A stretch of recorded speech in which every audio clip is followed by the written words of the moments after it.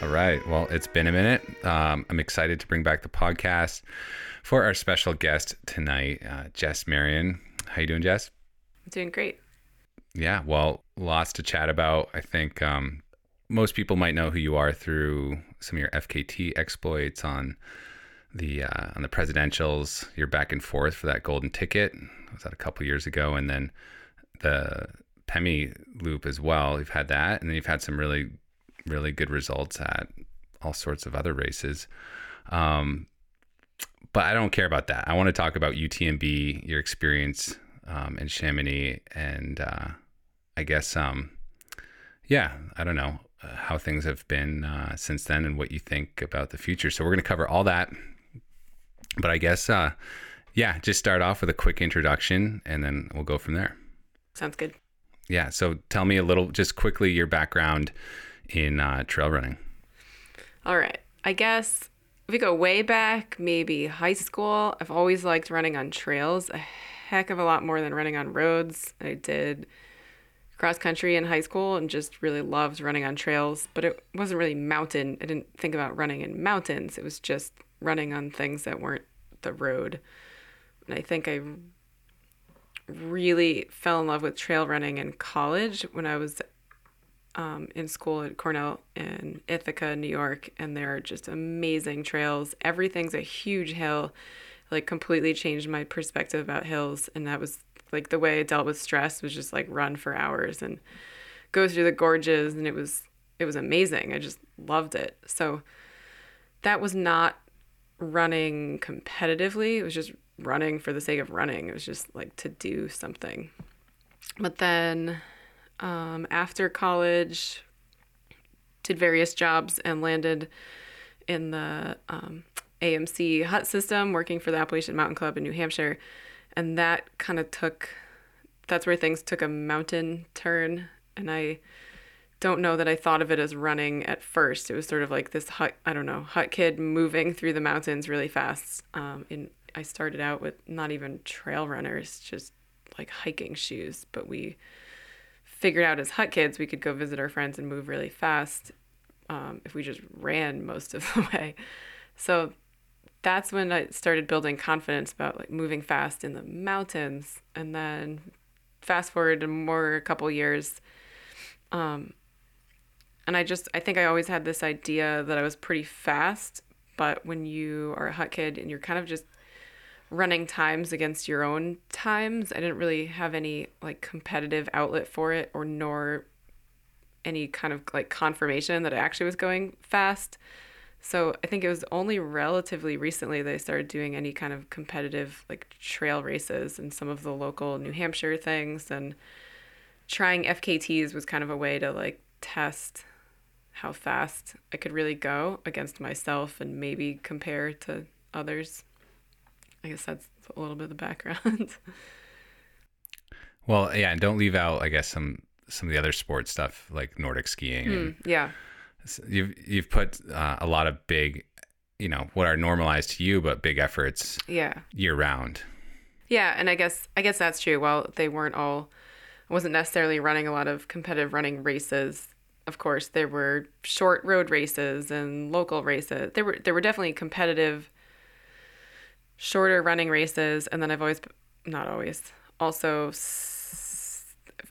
Nordic skier. Was not always a good Nordic skier, like we're talking shuffling in the woods on fish scales when I was a kid. But in college, got into Nordic racing, so that was always a strong competitive outlet in the winter, and got into kind of after the first summer working in the huts, started teaching skiing in Jackson, New Hampshire, and started experimenting with some of the Nordic marathons. So I think that's where the sort of like idea of doing endurance events came in, was through Nordic skiing and seeing what I could do. I didn't want to overlook that. But I also, just for context, like the timeline. So you're in the huts during college. No, I actually didn't work in the huts till after college. I was a late bloomer. So I did one summer. I was 1 year out of college when I first worked in the hut system. So that was amazing, but I was on the older end and fortunately worked with an older crew, but that was like one summer was maybe enough. I don't think I was going to survive another summer. But yeah, that was later. And how old are you now? 35? Yep. Cool. All right. So then just touch on your sister a little bit, just like briefly, like your relationship with her growing up and trail running as well, because she's not here. Yeah. My sister, Stacy, is, we'll call it 2 years. It's maybe even slightly less, but she's about 2 years younger, 2 grades younger. And we've kind of always done the same thing. So we've always been really close, but we've always driven each other nuts also. Like when we were kids, we got along, we were great friends, but we've always been competitive. And I remember, I don't know, maybe the first thing, basically every sport I did in high school, she came on and joined high school and did the same sport, which was kind of cool, but also like kind of a bummer when I remember the first season in cross country, I was just used to it. And I was a sophomore year was my first year doing cross country maybe. And it went pretty well. And then she joined, I don't remember that timeline. Maybe I did 3 years, 2 years. At any rate, I was like holding my own for a while, but there was a point when she clearly started surpassing me as a runner. And when your younger sister starts like beating you, it was not a good scene. But and then the same thing happened with Nordic skiing, where we first of all, we were on a Nordic ski team in Connecticut. So 90% of the team was not competitive at all. Like we're talking stop at the McDonald's rest stop on the school bus at 5 a.m. to buy a cheeseburger to eat in the woods mid-race, kind of like jokester. But it was a great experience. It was like amazing, wacky group of like misfit kids. And it was a lot of fun. So we made it kind of competitive, and there were kids over the years who were pretty good, but like we were still a ski team in Connecticut getting our asses kicked by the Berkshire League in Western Mass and Southern Vermont. But there were some kids on the team that when Stacy started also being a really amazing Nordic skier, they dubbed her, like they decided we were robots. They had all these nicknames for us, like we were the Dynasty. So now when we joke, when we do these races together, that we're going to like make Team Dynasty uniforms. And it hasn't happened yet.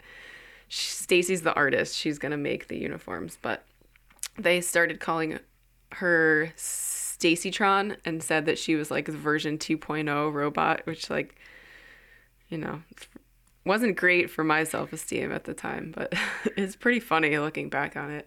So we've just always done the same things and been competitive, and we were always just really similar. And I think it has kind of leveled out in the last few years where I seem to be, so the last, like, I forget what year we're on. I should know, maybe year 8 of doing the Birkebeiner Nordic ski race, which is a 50K Nordic marathon in Wisconsin in February. And so far, I have the upper hand in the Nordic marathons, but I think if we just did an all-out running race, she's like a phenomenal runner. So we live further apart, and we've kind of like found our own niches to be competitive and be a little bit different.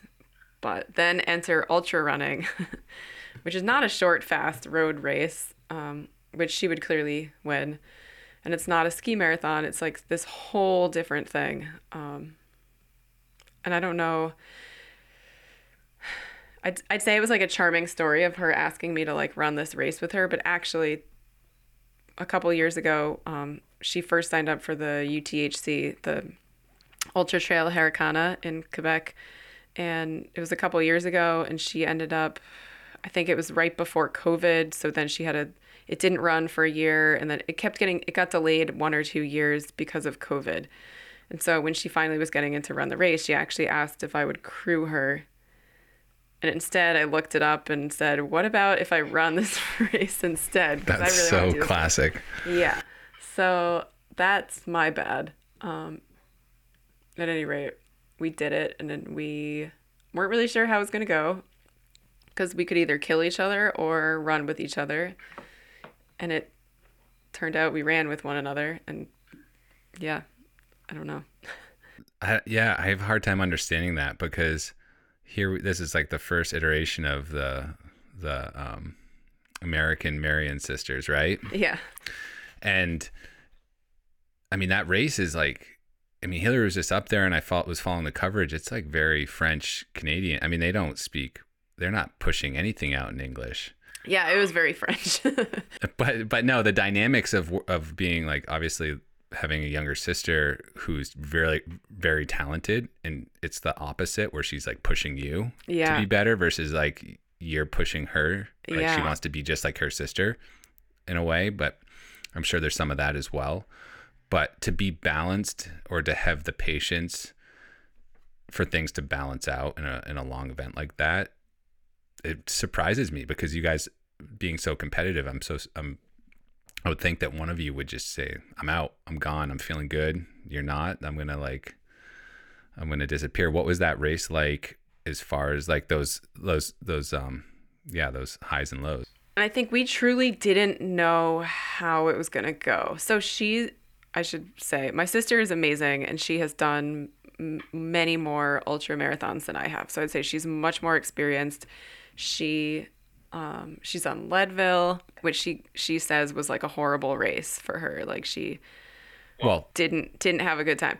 So she straight from like Minnesota. What did she do? She went like no acclimation, just like, well. So at the time, now about a year and a half ago, she moved to outside Seattle, but for the last several years she's been living in Madison, Wisconsin, which is not known for its altitude or mountainous terrain.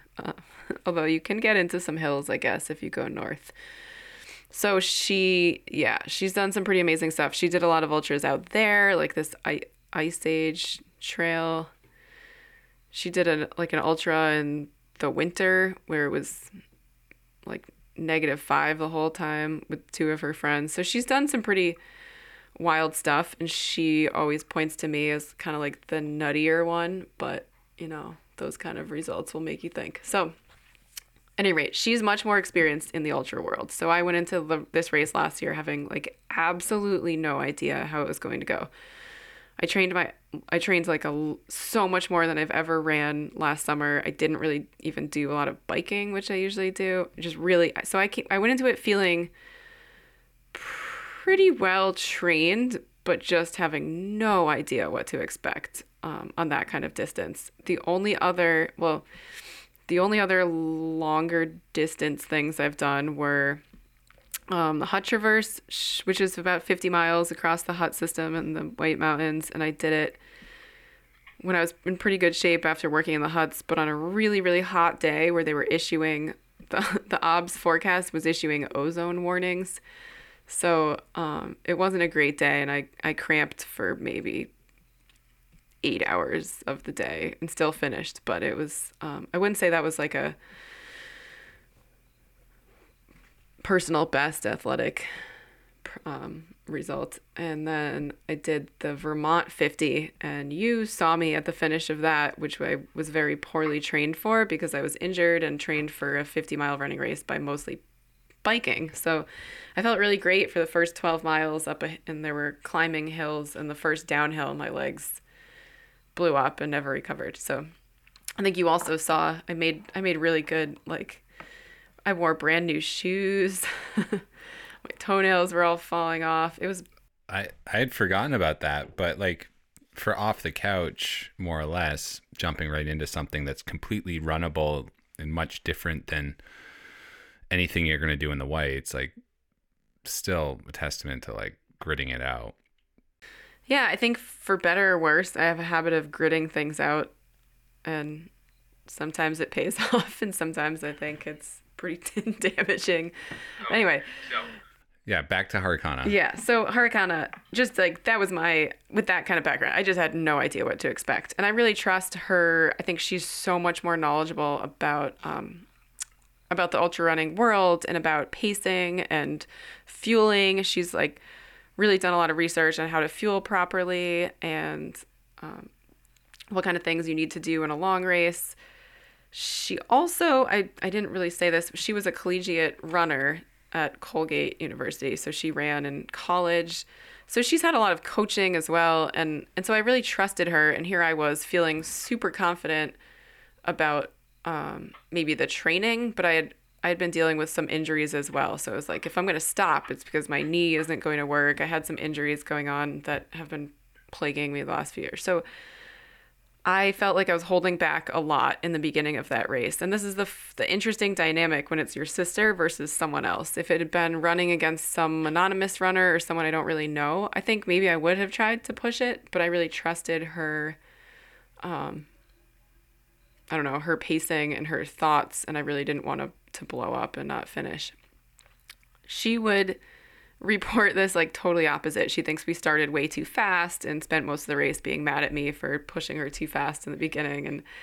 And so it was just pretty funny. And I think this is a theme we'll see too, where we both, I don't know if it's real, but we both have these perceived strengths. And the perceived strength is that I'm a climber and I can do the hill climbs. And the beginning of Harricana was sort of these rolly mountainous things that felt like home, felt like the whites. So I was just ready to go for it. And then the perceived strength is that she is just a phenomenal, like, flat road runner and downhiller. Like, she's just has really great running efficiency and running mechanics. And she's just a fast, more classic runner. So I think that's another theme where with Harricana, we were, after sort of the beginning, I felt like I was holding back, but we hit a point where it really was kind of evening out, where she was going much faster on the flats and some of these gradual downhills than I wanted to. But I hung on because she's my sister.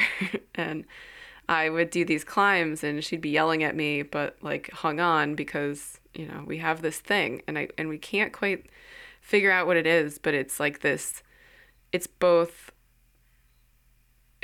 a bungee that propels us and it's this mental thing that kind of derails us, but it just the fact that that we're sisters is like this extra sort of dynamic that's just missing if it was any other person. So I don't know, somehow with Harricana, we made it to about halfway. And then at that point we were both, I don't even think one of us could have gone for it if we wanted to at the halfway point. I think we were just matched and we were doing what we were doing and we didn't even need to discuss it at that point. It was just like understood that we were doing it together. Like that it was just, we just sort of understood that. And I think the pros of that were there's a lot of night running and we had just kind of kept going. Like that was where it was really amazing to be running with her and just grind it through the night section. And mostly it was pain cave, but there were like some pretty funny moments that were like definitely kept us going. Like she, at one point, a porcupine ran into the middle of the trail in the middle of the night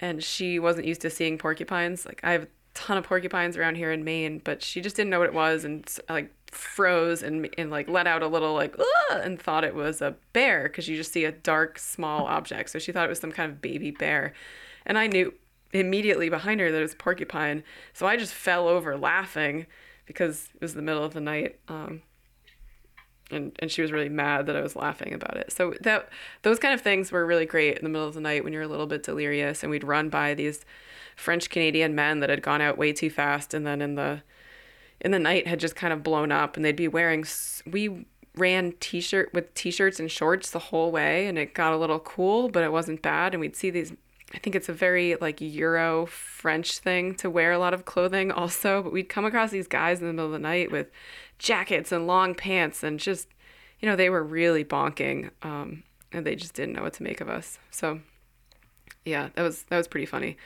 But then there was, yeah, plenty of yelling at one another. We definitely were slow going through the aid stations because to get two people through is just a little harder than getting one person through. We'd have to wait for each other to fill water, and pros and cons. But so, I mean, that race still goes pretty well for just like the unexpected.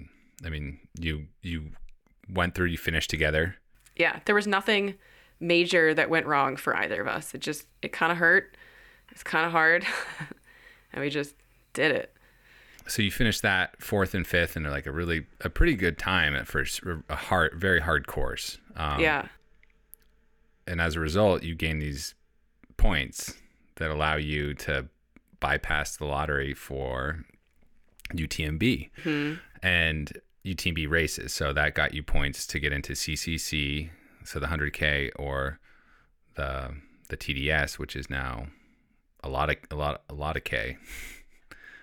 And so, yeah, you were on the fence going into this summer about, like, you knew you wanted to go because you had this opportunity. You have the points you can bypass. Like, what do you choose? You choose the 100K or you choose TDS. And you can also talk about not even thinking you were going to race because of injury, but ultimately you and your sister go in on TDS together for round 2.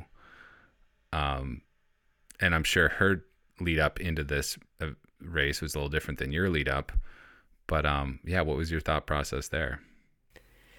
Yeah, I mean, she's had her eye on UTMB or UTMB races for a long time, in the way that I did too, but she was much better about materializing that dream, and I didn't really know how to go about it. So she's really been thinking about this for a long time. And when we debated CCC versus TDS, I think maybe there were sort of 2 main factors. Without knowing too much about either race at the time, TDS had a lot of climbing, and I said, well, I like climbing. I'm good at climbing. That race plays to my strengths. And CCC, we just kind of knew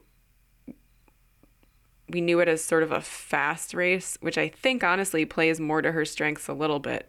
But we knew that CCC was pretty stacked. Like, so some of it, I admit, maybe was a little bit of sandbagging. We're like, well, maybe we could relatively do better in TDS than CCC because we already knew, like, all these professional runners signing up for CCC. It just has, because it's part of the UTMB World Series, and it has this extra draw. So I didn't know a ton about those things at the time. We just knew CCC seemed kind of fast and competitive, and TDS seemed like this really wild, rugged thing with a lot of climbing that seemed like a strength.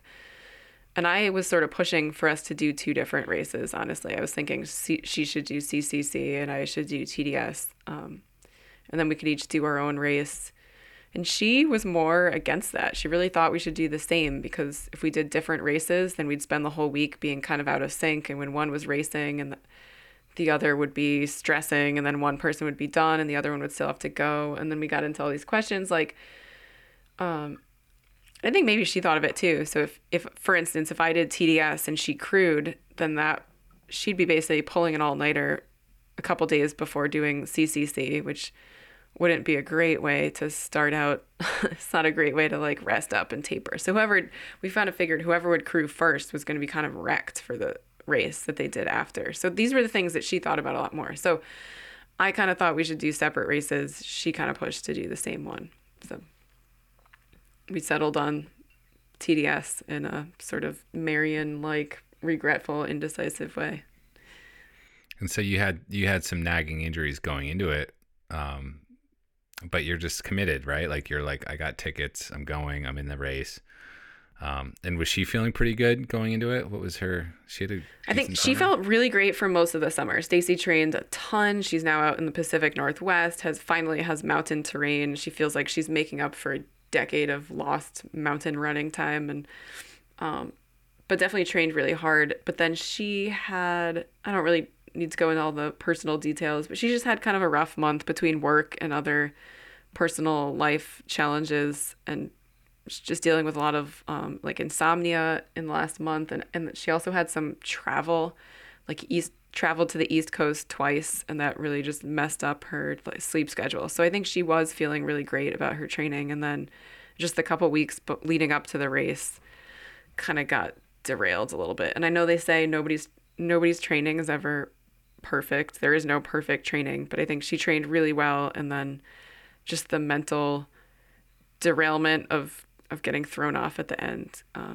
Neither of us went into it feeling very confident. It definitely wasn't the perfect training that either of us envisioned a year ago signing up. And I had these injuries that I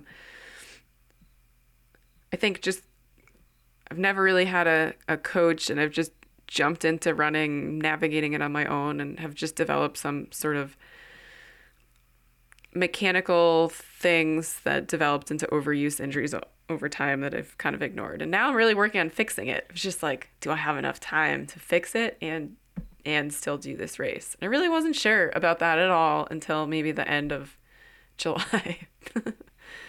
Till the end of the race. Yeah, till the end of the race. Like you're right. probably yeah. thinking the whole way in, this is a 90-something mile race, and that neither of you had like done something of, you know, this much vertical, right? In that sort of distance, it's a huge race. We were really tanking mentally before the race. Yeah, there's a ton to stress out about, and it's completely understandable. And then you have the dynamic of like, how do you two race together, and what does that look like? I think we had even less an idea for this race. Like, I just went into this having so little confidence. I really thought that she was going to take off in the beginning and was going to drop me, and I would just got to a point like in the week before the race. I realized that I felt well enough. I was pretty sure I could finish if, you know, maybe God forbid I just walk the entire way, but I felt like I could make it if I just walked. But trying to stay with Stacy, we weren't even really thinking about doing well at that point. It was just like finishing it. Yeah, really didn't know how it was going to go. So again, I trust her pacing, and we knew with something like TDS where you're starting in a sea of men, most of whom are French, it's kind of an asset to be able to have like a buddy, a partner starting to kind of help you throttle back a little bit and not get swept along by the adrenaline and all these men starting out so fast, and just somebody else to kind of do this sanity check and like say, hang on, and she was good for that. She's like, this is a long race, like slow down. So we kind of knew that we would try at least the beginning together, and we talked about it, and we just really didn't know. There was no plan like starting out, yes, we were going to stick together no matter what. Like we agreed, like if one of us was having a really good day, like we spent a lot of time and energy and mental angst to get there. Like if someone was having a good day, they should just go. And we both knew that like that might be painful in that moment, but that like for sure that was, I think we were both for that. But then neither of us felt really great, so back to Harakana, where like, yeah, it's like you both, the playing field is leveled. Yeah, you're like, you're both worn down to the point of like, it's more about helping each other get to the finish line than like pushing. It's like, I gotta keep going, you have to keep going. There was a point in the first 20 miles where I just felt like she was just so much stronger, and I was hanging on, I was doing okay, I just could not go that fast. And we're just like yelling at each other, and I was saying like, all right, like you should just go, like I'll see you in Chamonix. And she's like, shut the F up, like you're 200 feet behind me. And I'm like, no, you don't understand, like I keep leapfrogging, you're way ahead. And there's of course a French guy in between us, and at one point she turned around and said, we're just like screaming at each other in the trail, this French guy thinks we're effing crazy, like. And you know, eventually that guy got the gist and he skedaddled and like took off. But yeah, I don't think we did it very, what's the word? My brain forgets whole words since doing the race. we did not do it gracefully, we'll put it that way. Well, so say like that race about TDS, it starts in Courmayeur, that they keep changing the starting time. It started at midnight, which is a crazy start time. It's not a great start time. I'd say there's probably some strengths for you guys, like kind of like a little bit faster than the mid-packers in that long, like 6,000 foot climb over Bourg St. Maurice. But if you're that race, so it starts off with like climbs, you're going up to La Combal, and then you have like this crazy single track switchback up that pass before the super long descent. And that switchback is like bottlenecks like crazy. Like all of a sudden you're like, people are just walking and waiting for people to make the corner of the switchback. And I don't know where you guys were in that mix, but just run through, like, as you're talking about the race, like the daylight too, because that plays a lot in like your energy levels with the sunrise and everything. Oh yeah, totally. I think we didn't ever hit a bottleneck where I felt like I was walking when I didn't want to be. Like I felt like we were able to steadily move, but what surprised me was how long we were steadily moving, like in packs of people. So I guess I wouldn't say we were bottlenecked, but there were definitely a lot of points for much longer than I anticipated where we had to like make a concerted effort to sort of sprint to get around somebody. So like that's kind of exhausting, and you're trying to weigh the pros of like getting around someone and then the negative of exerting all this extra energy just to get around someone versus kind of hanging on for a while. So that's where we were kind of going back and forth, and I think it was sort of helpful. We'd kind of like turn around and look at one another and go for it, or one of us would take off and the other would catch up a little while later. So I don't think we ever hit a total bottleneck. So I think that was good. I think that was something I was worried about. So just always pushing to kind of stay with people that were moving well. And you can tell when you start finding people that aren't moving very well around you and you just want to like get out of there. But yeah, it was amazing how just for so long we were so congested with people, and you go up this interminable climb that finally I realized the scale of the climbs of TDS, and like it's wild. That's a massive climb. That was like out of St. Borg Maurice. That's probably the time, because it's about 50K right to St. Borg, and then the climb out of that is like this long climb. Oh yeah, like so that's different. 6,000 We feet. should come back. You're talking like out of Borg, so I'm still thinking in the beginning and in the Oh, you're talking about the beginning. Yeah. just in the nighttime. It just goes on. It was going on forever, but. I remember you talked about daylight. I remember like basically counting down to daylight. Like I was like, oh, I don't know where I am right now. Like starting in the dark like that is so disorienting. There was one amazing moment when I remember turning around and seeing this train of just headlamps going all the way down to the valley, and it was amazing. You could see as far as you could see. You couldn't really see too much in front because you kind of go on the side hill and then up a peak for a while, but then turning around and just seeing lights all the way down to the valley. So there were moments like, wow, this is amazing, but mostly it's really disorienting to run in the dark in the middle of the night. But I remember counting down to daylight like, oh, sweet, I don't know where I am, 2 hours to daylight, only an hour to daylight, and then daylight comes and like nothing really changes. It was just that like line of demarcation. But yeah, so you're talking Borg. If you fast forward there, we didn't realize at first how much we needed a crew person, and then my sister had a friend who was heading out, and she was going to crew some other folks in CCC and offered to crew us for TDS. And we had a lot of meetings ahead of time about what to expect. And I had never met this person. She's very nice.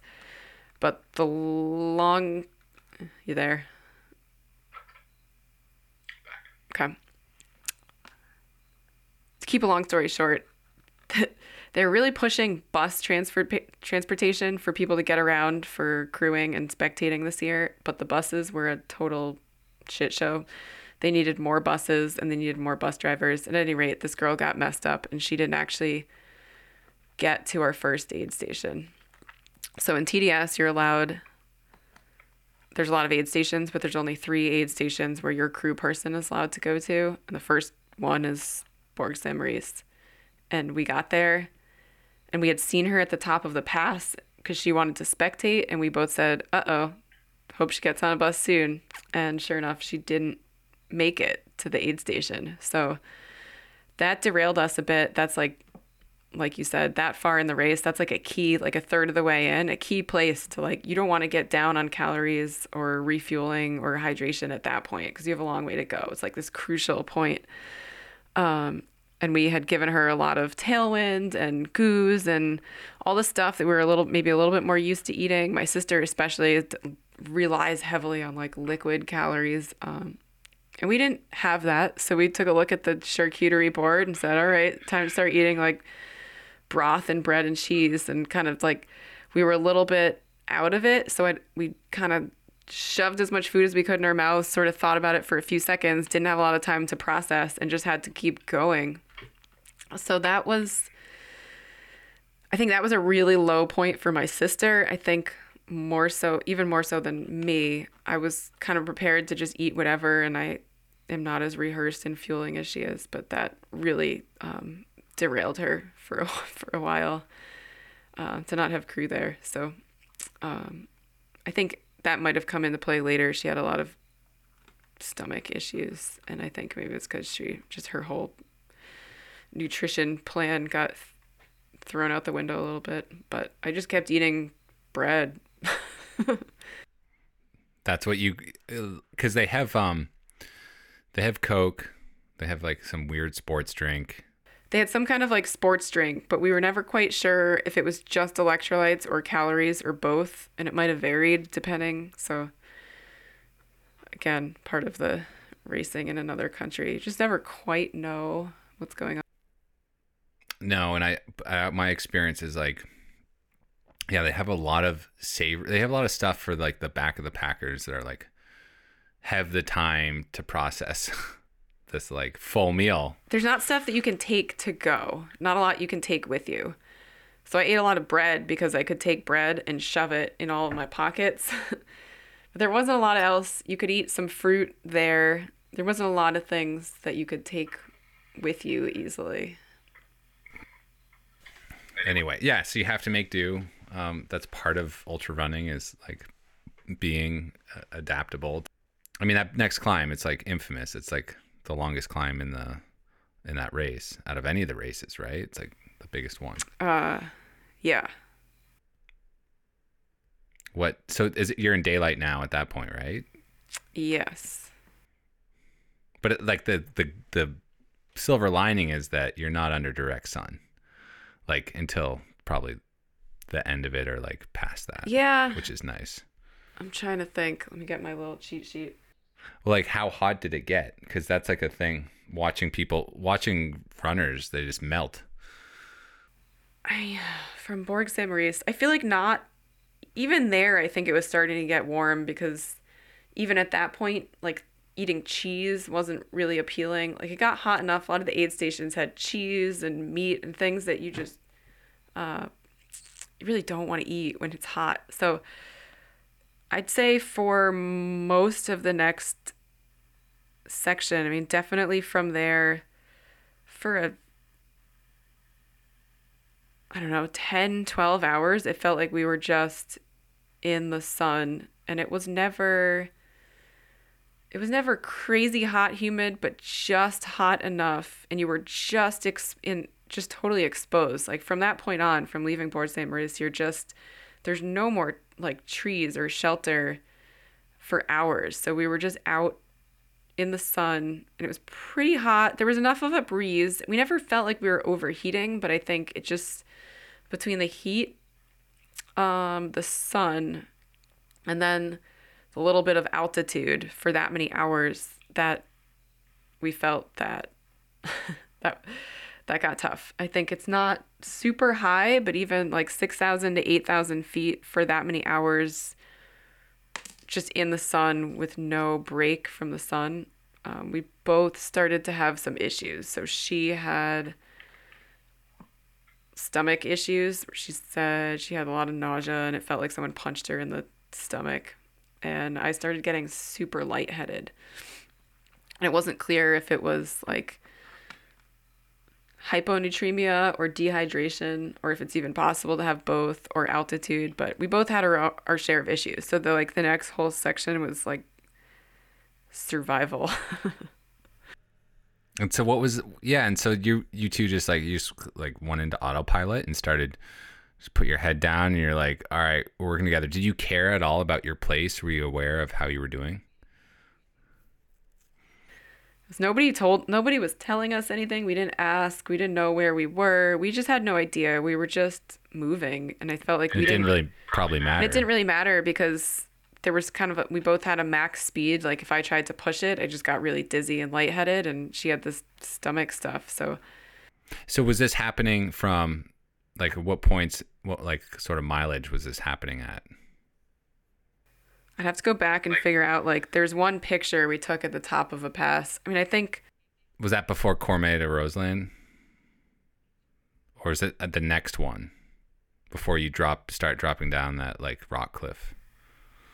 I think like that whole section before Beaufort, Okay. that whole everything from BSM to Beaufort, we were just like, Oh boy. we were just in it.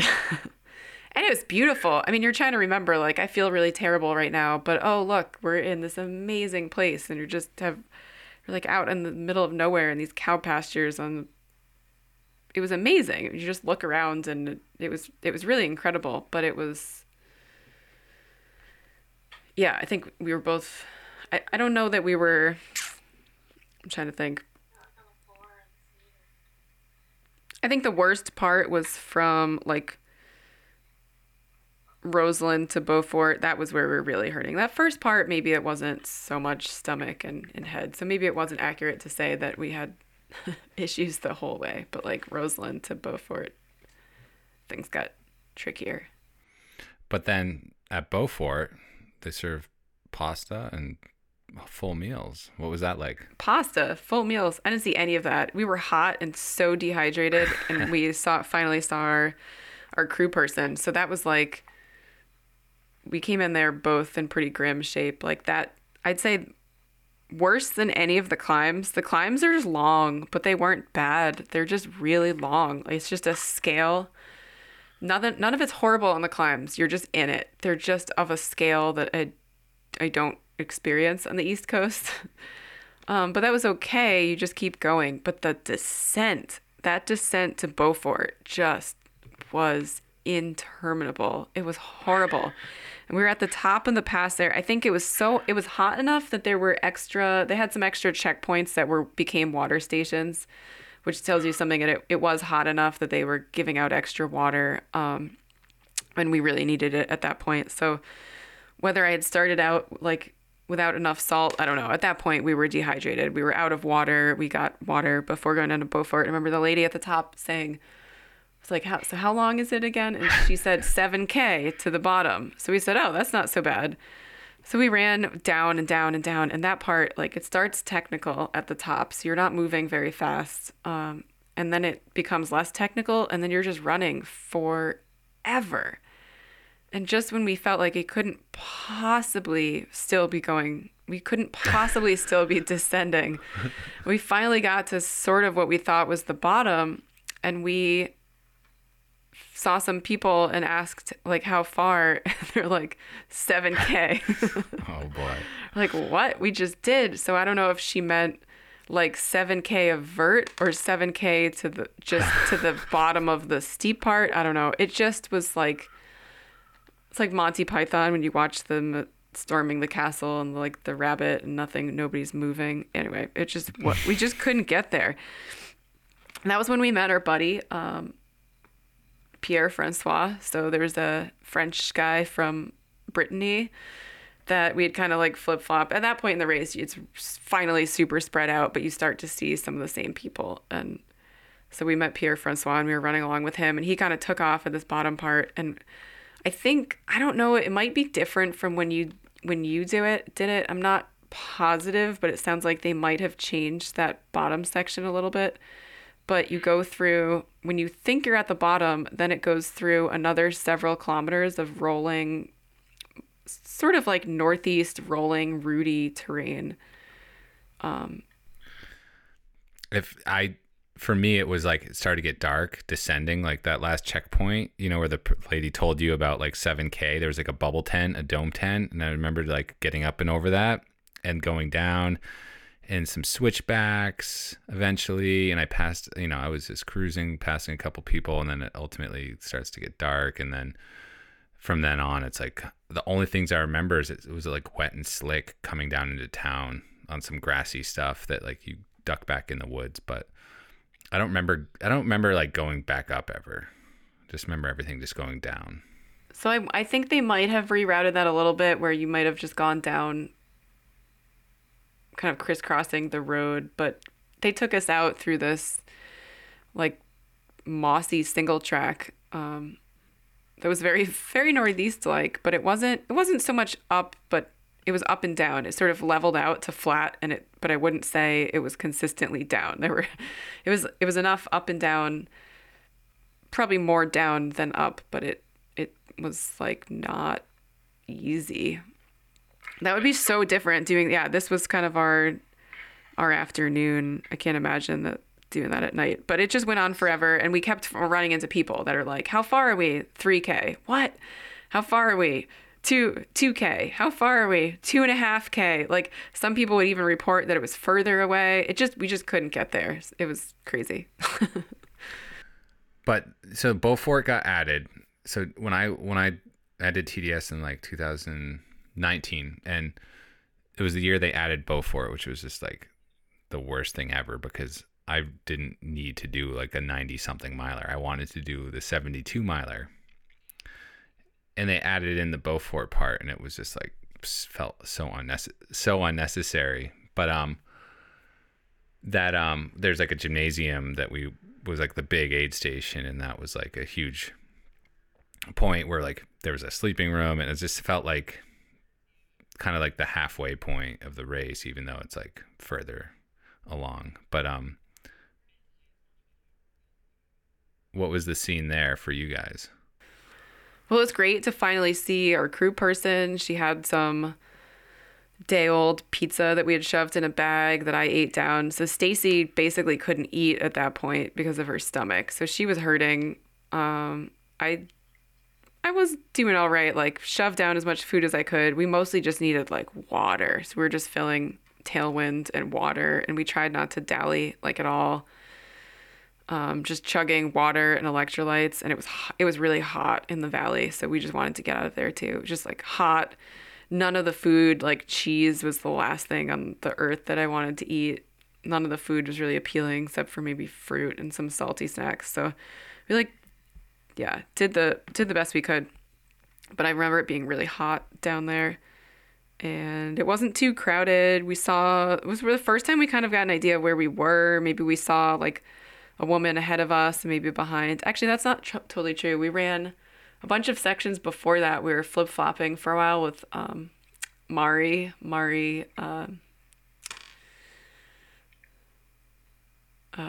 forgetting her last name. Do you know who I mean?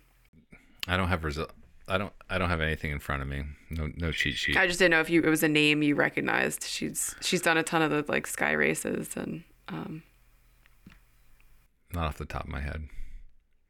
So we started seeing, we knew a little bit more where we were, I guess. But we did not stick around too long in Beaufort. It was just like shove stuff in, and climbing out of there, my sister was telling me she thought she had heat exhaustion. And so I was like, all right, she was in a really, really low point at Beaufort. We'll put it that way, climbing out of there. And we were like dipping buffs in water and putting it on our necks on the way out just to try to cool off, because she just was really not doing well. So I was doing a little like sister self-care, and then we finally climbed out of Beaufort, and she just like took off.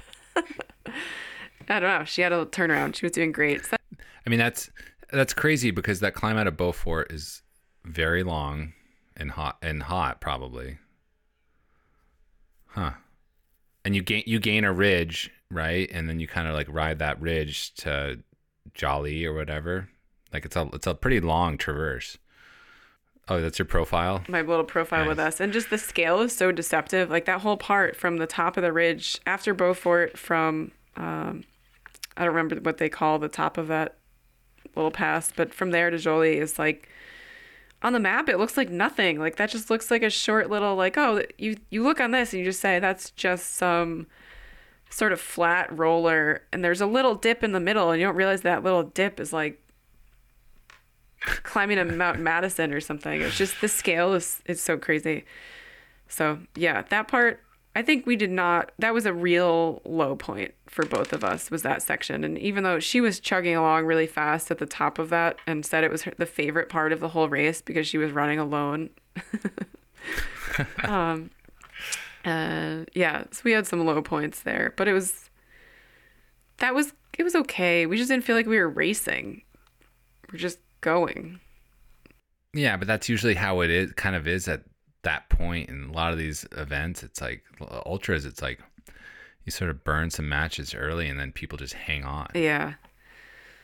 So I ran with Pierre Francois, and she ran like 200 feet in front of us looking great. And, you know, neither of us, this is the thing, like what we have to recognize is that we both have this idea that the other is doing so much better than we are at any point in time. And it's BS because we obviously just did 2 races in the same time. Like if like I think we have to accept that we're actually quite similar, but you know, we always perceive that like, oh, go ahead. So there's a lot of that on that ridge, but that was just so. But aside from just general fatigue, like how's your body holding up? well, that's the thing. As terrible as I felt, like I don't know how to do these things without being in pain, and she thinks that's weird, and I don't know. I'm just like in terrible pain the whole time, and then I recovered really well. Like we both hurt for a day, and then we were running around spectating the next couple days, and so I think there must be something to the cumulative effects of training for multiple years, the cumulative effects of running around the mountains, eating a ton of French food, and just like your body sort of acclimating to it. I don't know. I wouldn't say I'm like fully recovered like normally. It still doesn't feel great to go for a run, but in my day-to-day functioning, I feel great, and it happened pretty quickly. I mean, yeah, we're not even a month out, but just like the rest of it, because I think describing like there's still so much running. I mean, it's like hard to fathom how much was left after like that Jolly part. Like, I think we both knew though, like because wait, hold on, the descent to Contamines is so long. Yeah. Like, did you feel like that went by quick? Yes, because, well, okay, so here's what happened. Like up to Jolie, we were just in like survival mode. We did not feel like we were racing. It was hot. But I think somewhere around Jolie, there's a fantastic sunset and it started cooling down. So, you know, like that helps a lot. Just when your body temperature starts cooling down, you feel like you can start rehydrating. Like things sort of started feeling better. But yeah, you can't think of the whole thing other than we had kind of adopted, we're flip-flopping running with this guy, Pierre Francois, and we saved him on this. He got a little ahead of us and we found him on the side of the trail, and we're like, no. Like, he was like, yeah, I'm just going to take a nap. And we're like, no. He was like, well, okay, I'll go with you to Jolie, and my friend has a car at Jolie, so I'm just going to bail and go with him. And we're like, no. So we just kept pulling this guy along because I think as bad as we felt, and even though we couldn't possibly comprehend how much left was to go, like we were going to finish that race. And I think that's a little bit different where if you're a pro runner and your body's hurting, like maybe you don't always have that mentality because there's a lot more at stake, like breaking yourself for the next one. But we were just like, we will literally walk the rest of the way if that's what it takes, but we are going to finish. And there was no doubt in either of our minds that like we were going to get to that finish line, and it might not be pretty, but at that point, like up to that point of the race, you're just not sure, right? Like anything, you really don't know that you're going to finish. But I'd say from Jolie on, 100% we both knew, obviously if somebody had majorly rolled an ankle, right? You can't foresee those kind of like catastrophic things, but like, we knew we were going to finish. So that helps. It got cooler. And then after Jolie, I think it was, since it had just turned to nighttime, there's this weird thing where the course wasn't clearly marked. So we didn't know where to go. They had literally for all, I don't know, 70 miles had the exact same course markings. And then right after Jolie, there was an inconsistency, and they had used the flagging that they used to show don't go here suddenly to show like where the course went. So we got kind of screwed up there and ended up bottlenecking with a whole like cohort of people. So that's where we realized how close some people were around us. So there was all of a sudden this big group of us, including 2 other women that we kind of knew were right behind us and near us. So there were 2 other women and then a bunch of guys, and we were kind of figuring this out together, like where do we go? And so multiple people had the GPS course on their watch and on their phone, and we're looking at like, here's the course.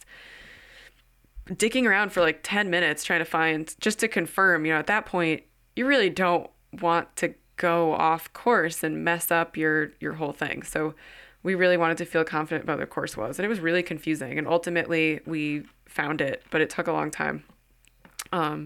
We were like not that far from the aid station, but at that point, the idea of going backwards, like, guys, I'll just go to the aid station. I'll see if someone knows. And we're like, no. That's coming off that like grassy ski slope, right? Yeah, coming off the grassy ski slope, and then right where you go around a little pond, kind of a little snowmaking pond type thing, and then it descends. But where it went around the shoulder of this pond, it wasn't marked with the reflective markers. And so it looked like the course said go this way, but there were no reflective markers. So we eventually went that way and found the reflective markers and found that the course did go that way, but there's a big gap. So I don't know if it just was more obvious in daylight for the leaders. I don't know how no one else got screwed up there because it was really confusing. They just had no markers. At any rate, at that point, we were in this little pack. So that descent was long, but we descended the whole way with this little pack of everyone else who's fired up. So that was kind of brilliant. It was kind of fun. Like, we were just talking to these other people in the pack the whole time. And when you're in the middle of a little pack, you can't speed up, you can't slow down, you're just going. So mentally, that made it felt bad, but it made it easy, and it went by really quickly because we were talking and we were kind of having fun, and you're just, again, just getting carried by the train. You're just in this pack. You can't go faster. You can't go slower. There were maybe 10 of us. So that was all the way to Le Contamine.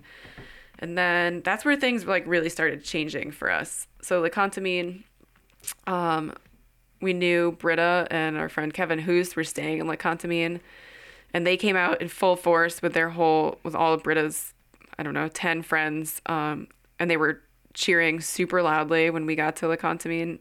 So it's dark at that point, and they had bells, and Kevin was running along with a phone recording for my husband Lincoln, and like, so that was kind of fun. That was a huge boost of just like, after so many hours of being kind of by yourself, all of these people cheering, and then our crew person was there. That was kind of like, yeah, like there's a long way to go, but like, we're gonna do this thing. And we also knew, so rather stupidly, but maybe not so, we had scouted the part from Le Contamine to Les Houches. So we actually knew that part.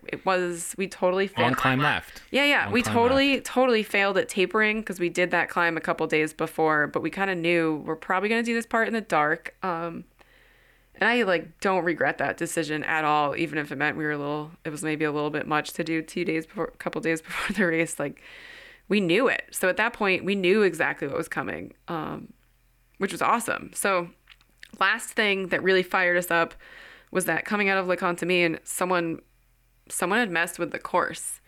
So we knew we left the aid station pretty fast because now we knew we could see 3 other women. It was like something just switched in our brain, and we started to shift into race mode. Did you know what place you were in? Nope, we didn't know what place we were in. We just knew that we had gone for hours and hours without seeing any women, and now there were 3 women right behind us. And we got bunched up again because someone had changed the course. We couldn't find the course, and we went the wrong way and then backtracked because we had scouted and realized it wasn't where... Anyway, so that one I think was deliberate. Like, somebody had, with this group of people, someone had moved the markers to a different road, and they would have rejoined, but it just, again, it wasn't really the course, and how far out of your way would you go before these 2 roads rejoined, and someone found a bunch of reflective markers chucked in the woods. Like, it was not good. So now we were in this pack again that we had just tried so hard to get out of the aid station before this pack, and we didn't talk about it, but I think we just knew. And this is like maybe the one point in the race where I was like charging a little bit more than Stacy, and I was just like, all right, it's go time. Like, I'm good at climbing. And we just took off, and it took a while, but we just like really started, not in any kind of blow up way, but like all of a sudden it just like something switched. We were like in race mode. And you go to that first climb, we're kind of holding on. There was a girl that had gone in front of us. She really took off. So we let one person go. Again, we had no idea where we were overall place-wise. We thought we were like doing pretty terribly. We didn't know like it was like 9 on the border around 10th place or any of that. We just were like there's two people behind us that are close and they weren't before, so let's go. And then when we got that last little climb to Col de Tricot, that's where I was like, okay. And we just hauled up that climb, like really, I don't know. We just went for it up that last pass. That's just like a big wall with switchbacks. You just switch back up. I mean, you kind of pick your own adventure at the start, but then it's like switchback and you see everyone ahead of you. Yeah. So you can see where people are. You can kind of see the top of the pass. You see how far you have to go, which we tried not to look at. We're kind of head down, look at your feet, but it's kind of technical, but not really, just like switchbacks, and you can see above you and behind you. So then we just like went for it. And I knew that this is where I don't know reality versus perceived, but at that point I just told myself that I was good at climbing. And so I just went for it and just like hauled to the top of that pass. We kind of started leaving people behind us. Like people were pretty demoralized at that point. And I think it really helped that we knew exactly that part of the trail.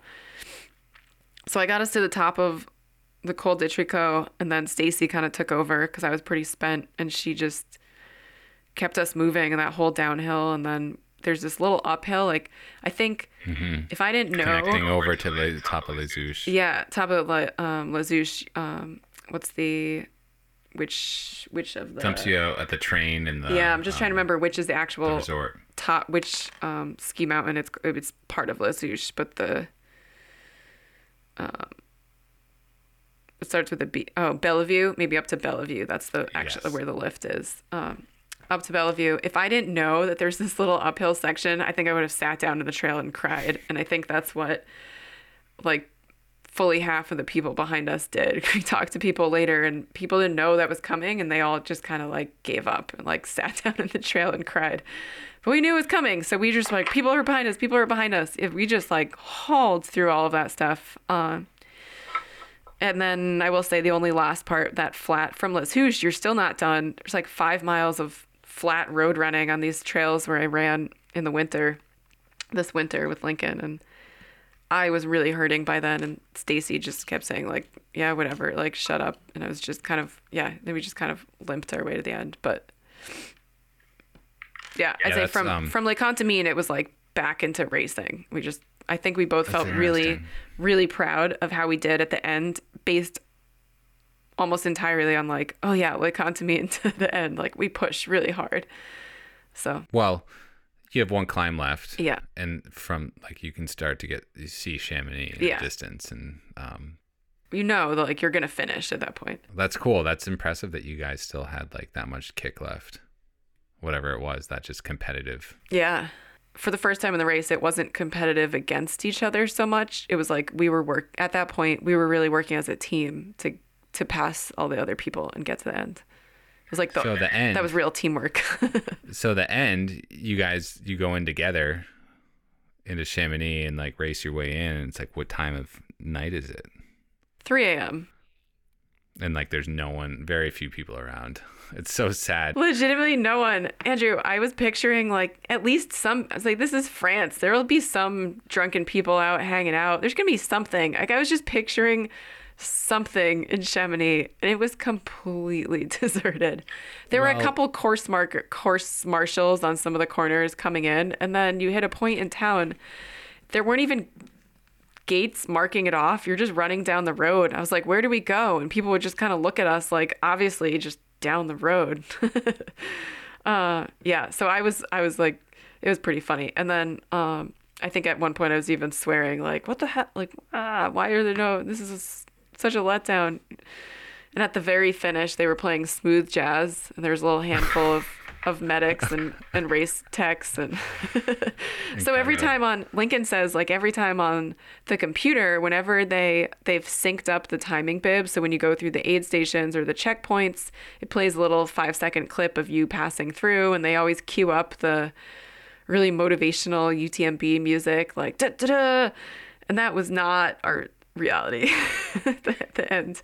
So this kind of let down jazz music, and it was very quiet. It's pretty funny. I welcomed in. I was there with when Corinne Malcolm came in. Oh yeah. Like 6th place or something. It was like 3 at night. It was like super. There was no one around. I was like, I want to be there. I want to like any like American that comes in, I want to be fired up. And it was just like, all right, you came through here. All right, now you're dirty and smelly. You need to like make it back to your wherever you're staying. And it's just like it's. I remember Corinne. We talked to Corinne because Stacy knows Corinne now from Pacific Northwest, and she was saying, "Oh yeah, no, TS is she had some pretty funny things to say about it." It's like the unwanted stepchild, let's say. But it's interesting because like it's a difficult race. It utilizes a lot of the same checkpoints, but it like also it has a lot of unique trail to it. And I thought it was, they keep changing like the start times, and they've had issues in like they've had to reroute it in the past. Like, I don't know, Corinne's story about like when they had like the weather incident, they had to like hold a bunch of runners and wait for the storm to pass before they like release them again. I don't know. It's kind of it's a weird event. But you guys finished top 10 women, 9th and 10th. And so like, did you guys, you saw, I was going to ask you about this, but like usually, in years past, they've just had top 10 awards at the stage for like overall. Did they not do that for you guys? The next day, you mean not at the finish? No, but the next day they do awards. So this is classic Jess move. Stacy saw when we finished, she saw something on the TV of like age group. She's like, "Oh, I think you got like third in your age group or something, or second in your age group." So she had this on her radar, and I was just spent at the finish. Like I was using my trekking poles to walk across town for a while. we were pretty spent. So it was not on my radar, and we slept horribly. And by slept, I mean like not at all. By the time we got back home, it was 5 a.m. Anyway, we were just a wreck. The next day when we finally fell asleep in the afternoon, and she woke me up saying like, "I think there's awards, and I think you got your age group." So they did top 10, but they also did top 3 for each age group, which is actually way cooler because the diversity, like top 10, you get a bunch of sponsored athletes and other people, but the age group awards were really cool because you just get this like these different slices of all these different types of people winning, everything from like the top 3 overall to folks, I don't want to say old, I mean like not old, but people in their 50s and 60s, like who are also doing it. It was just, so that was really cool. And I totally would have missed it if not for my wonderful sister who woke me up and said we should go. So you can look at the video. I look like I just woke up because I did. And I think most other people did also. But so I, just by being 2 years older than my sister, I'm in an age group that I got an age group award, and she did not, but she wasn't upset by that. It was just but they didn't do, I was just envisioning like both of you on stage together getting awards. Yeah, I see what you're saying. Yeah, no, I guess they didn't. For some reason I was thinking they did. No, they did not, which would have been awesome. They did not do top 10. They did top 3 overall. No, top 5 overall. I think maybe as podium top 5 for UTMB races. I think now they made it top 5. That's strange. And then top 3 for each age group. So yeah, that would have been incredible to stand on the stage with my sister, but they didn't do top 10. What a year to change it, man. That's a bummer. I was so, well, part of you guys being in the top 10, the excitement was going to be like so cool to see you both go up to get the sisters that go up together. And yeah, I didn't know that. I think I would have been pretty bummed if I knew that that's how they had done it other years. Okay, well, they didn't do it. Just, don't forget about that. It's okay. It didn't. Oh, well. Yeah, no, that would have been cool. Especially since this year I told her as we were coming into Chamonix, I was like, last year, we crossed the finish line last year for UTHC literally holding hands. And they gave me, whether they just did it as a tiebreaker or because my chip time registered a millisecond ahead, they gave me like 4th and her 5th or whatever. And at first they just wrote it as a tie, so I didn't actually realize they had done that. And apparently she's been bitter about this for an entire year. And I didn't realize. I told everyone it was like a Quebecois move that they just skipped fourth and gave us both fifth, and not a yeah, which is what they did for. And then they changed it, so I guess they. Anyway, so this year we were coming into Chamonix, and like Stacy definitely carried me most of this race, so I was like, I'll let you win. So I made sure she got ninth this time, and not 10th. But that would have been pretty funny to stand up there with her. So it goes. It's just the way the French are just determined to not let the Marion sisters get any credit. So like the Quebecois called up and were like, these. Watch out for them. They're going to try something tricky. You're not allowed a pacer. So they just ran the whole thing together. Like, so we're going to skip fourth, give them fifth. And they called up. They're like, don't let those girls stand on the stage together. They're tricky. Like I don't know, the TDS getting swept under the rug and the big picture of all the UTMB events. Like, how was UTMB proper in CCC? I mean, you got to hang out after and. Oh, it was incredible. And that's where mostly it was incredible. But to your point, it does feel a little bit like I just did this thing that's like the hardest thing I've ever done in my life. And I was so proud. And everyone's like, congrats. And then like 3 days later, it gets totally shoved under the rug for CCC and UTMB. So that was a little bit hard, but I think TDS has enough sort of street cred that you can still feel like pretty proud that you got your bracelets on and you look at their bracelet and what color bracelet are they wearing? And yeah, I thought about that as soon as I cut it off, but I don't know. We were just such a mess. You're just like, ugh, get it off me. So yeah, maybe I should have left my little bracelet, but you tell people you did TDS and they're like, oh yeah. So, but being able to be totally done, like all the stress evaporated sort of, and then just being able to go like figure out how to cheer on our friends doing CCC and UTMB was so awesome. Like I swore we kind of both did after TDS. I was like, that was amazing. I'm retired. I am never doing that again. Like that was amazing. I feel like I did it. I do not need to do another ultra, definitely not this one. Like I just don't. And then you eat your words because 2.5 days later, you see a bunch of your friends have these incredible achievements in CCC, and it's just really hard not to get super fired up. And then seeing my friend Katie Scheid like win the whole UTMB. I mean, we were just loopy and crying, and it was like, you can't say never when you experience those things. And watching it on TV, I think you probably felt the same way. It's just totally different when you're there in person and you can see people finishing and like feel that energy.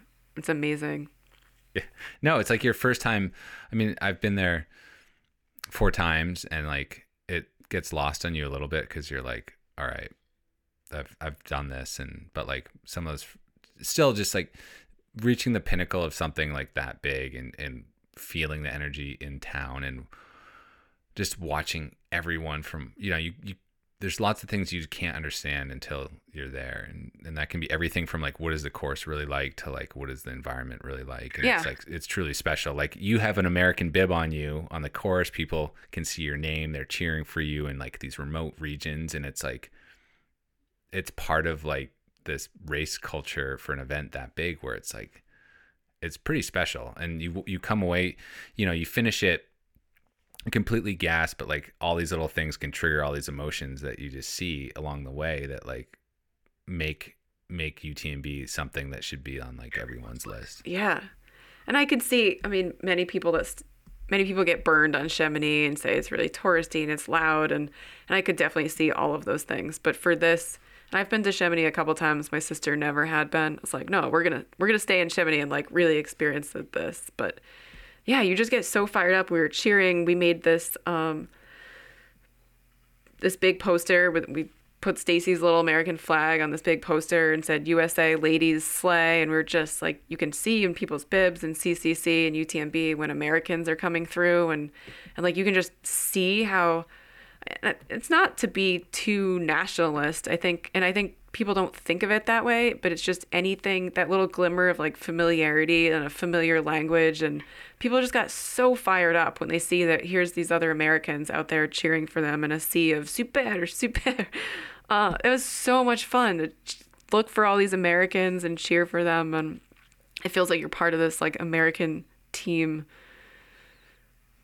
And people in general, it's not limited to Americans, but I was unprepared for that level of like national pride No, for there's America. total nationalism happening because you're like you've become a little bit of a minority, and Yeah. it's fun. It's fun to like Yeah, I feel think like that's true. these people. You have this like baseline connection, like a couple connections. I'm a runner, and I'm like American. So Yeah. it's kind of Yeah. fun.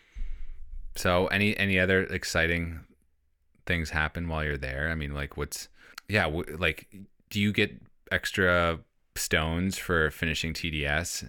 No, you don't get shit for finishing TDS. You don't even get like it's not going to help you get into UTMB I don't think so. if you wanted to. Yeah, I mean, I guess it has probably what's your what do they call it? Your like your UTMB score, not your ranking. But there's like a world index here. Yes, your UTMB index. But for next year, they've changed it so You have to hit a qualifying race or be yeah, top you basically have 5 or something. right. It's just made it a lot harder for a regular person with a job and a life to aim high. So and because CCC, I think maybe even OCC, CCC, UTMB are part of the UTMB World Series. So top 10 of those races are qualifications. So if we had done top 10, I mean, CCC is a stacked race. So I don't want to, It's too bad your top 10 doesn't get you back into TDS again. but top 10 at TDS does not get you anything. And top 10 at CCC and UTMB gets you entry into UTMB. So Classic. we did the weird stepchild and have the benefits to go with that. Well, I mean, Super Bravo, it's a big one. Yeah. But what does it get you thinking about? Like, what are you thinking about like now as far as what you want to do with running? That is a very complicated question. Right? Yeah. Yeah, I'm sure. Yeah. Yeah, it's tough. Like, I'm not old. I'm not young. We've got like some life choices to make. It's not as easy as just signing up for a race and doing it. There's qualifications and other things. Like, it's a real process. So it's going to be some decision making for a few months about. Are you signed up for the blackout? Oh, good question. Not yet. Okay. Well, not yet. I'll take that. You did this. You get it. I need so the day I got home Sunday night 2 weeks ago, and Monday was the first day of school. So this whole thing had to get a little bit compartmentalized. I had to shift to school. So it's going to be a nice little month or two of some downtime with no goals and just seeing how it goes. No, I get it. It's exhausting. Like, you stress out over nothing because you have time to worry and fixate. It's like, on what this, kind of, on I this have big this race and privileged can't American to fly to France and do a race that I chose to do, that I can afford to do, asterisk, but yeah, it's all this stupid stress that's entirely self-inflicted, for something that I want to do. Nobody cares if I finish or win or right. It's all just entirely self-imposed stress to do this silly thing. So that's hard to grapple with all summer. And then, yeah, it's just, you go and do the best you can, but it's hard to explain how much hold over my life this one race had for the whole summer. And I owe it to others like Lincoln to maybe not stress about a race for a little bit of time. Well, there's a difference between stress and the seed of excitement over Yeah. the possibilities, because you have a ton of talent, and it's how do you direct that? And you can do a bunch of different things. I mean, yeah, enjoy your off season, and yeah, I'm just curious if this just swayed you one way or the other? No, I mean, at the end of this, I was like 100%, I am done. I'm ready to move on with life, do other stuff. Like, I am done. And then 3 days later, I can't say that anymore. So that's where I'm at. Okay. I can't say I'm done. I'm not, yeah. As far as Chamonix goes, super fun, easy. You got to run around a little bit before you broke yourself.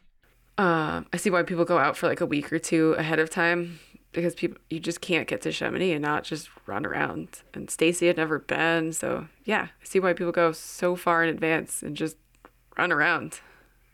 You can't not. Yeah. So we did it anyway. We just didn't have the time to recover from it. But right. I was broken anyway, so there wasn't much worse damage I was going to do. Might as well just run around. It's cool because I think the UTMB courses give you like all these little landmarks to go and check out, and then you can spin off that and whatever. Eventually you'll figure it all out and you'll connect the big loop, but there's so many other fun places to go. So anyway, well, thanks for the race recap. Big congrats to you and Stacy. I hope this isn't the last we see of the American Marion sisters tying races together. It'd be fun to see you guys continue the streak somewhere else. I will say we went through some serious sister mental mountains in this process. I will say there were some fun times leading up to this. There were some tears the week before, a lot of tears, a lot of like hating on each other, but we came out like crying to say bye to one another, like crying in the airport in Iceland saying bye to one another, which is like not a thing that we've ever cried over saying bye to one another before. So it was the whole arc of every single emotion. But I do think we've realized that like maybe, I don't think this is the end of things we do together, but I don't know that we're going to try to run a race together again. Yeah, you say that, but it's like you went through some shit. I mean, you went through like these. There's a lot you can't control. It could happen again. You can't hide out there. Yeah. So, well, congrats again to both of you, and look forward to whatever next you guys get into. So, appreciate the time. Thanks, Andrew. And thanks, Lincoln, in the background, wherever he is, for hopefully making this audio sound amazing. I know. I hope I lived up to his expectations. I think he went to bed, but I'll have him help me with it tomorrow.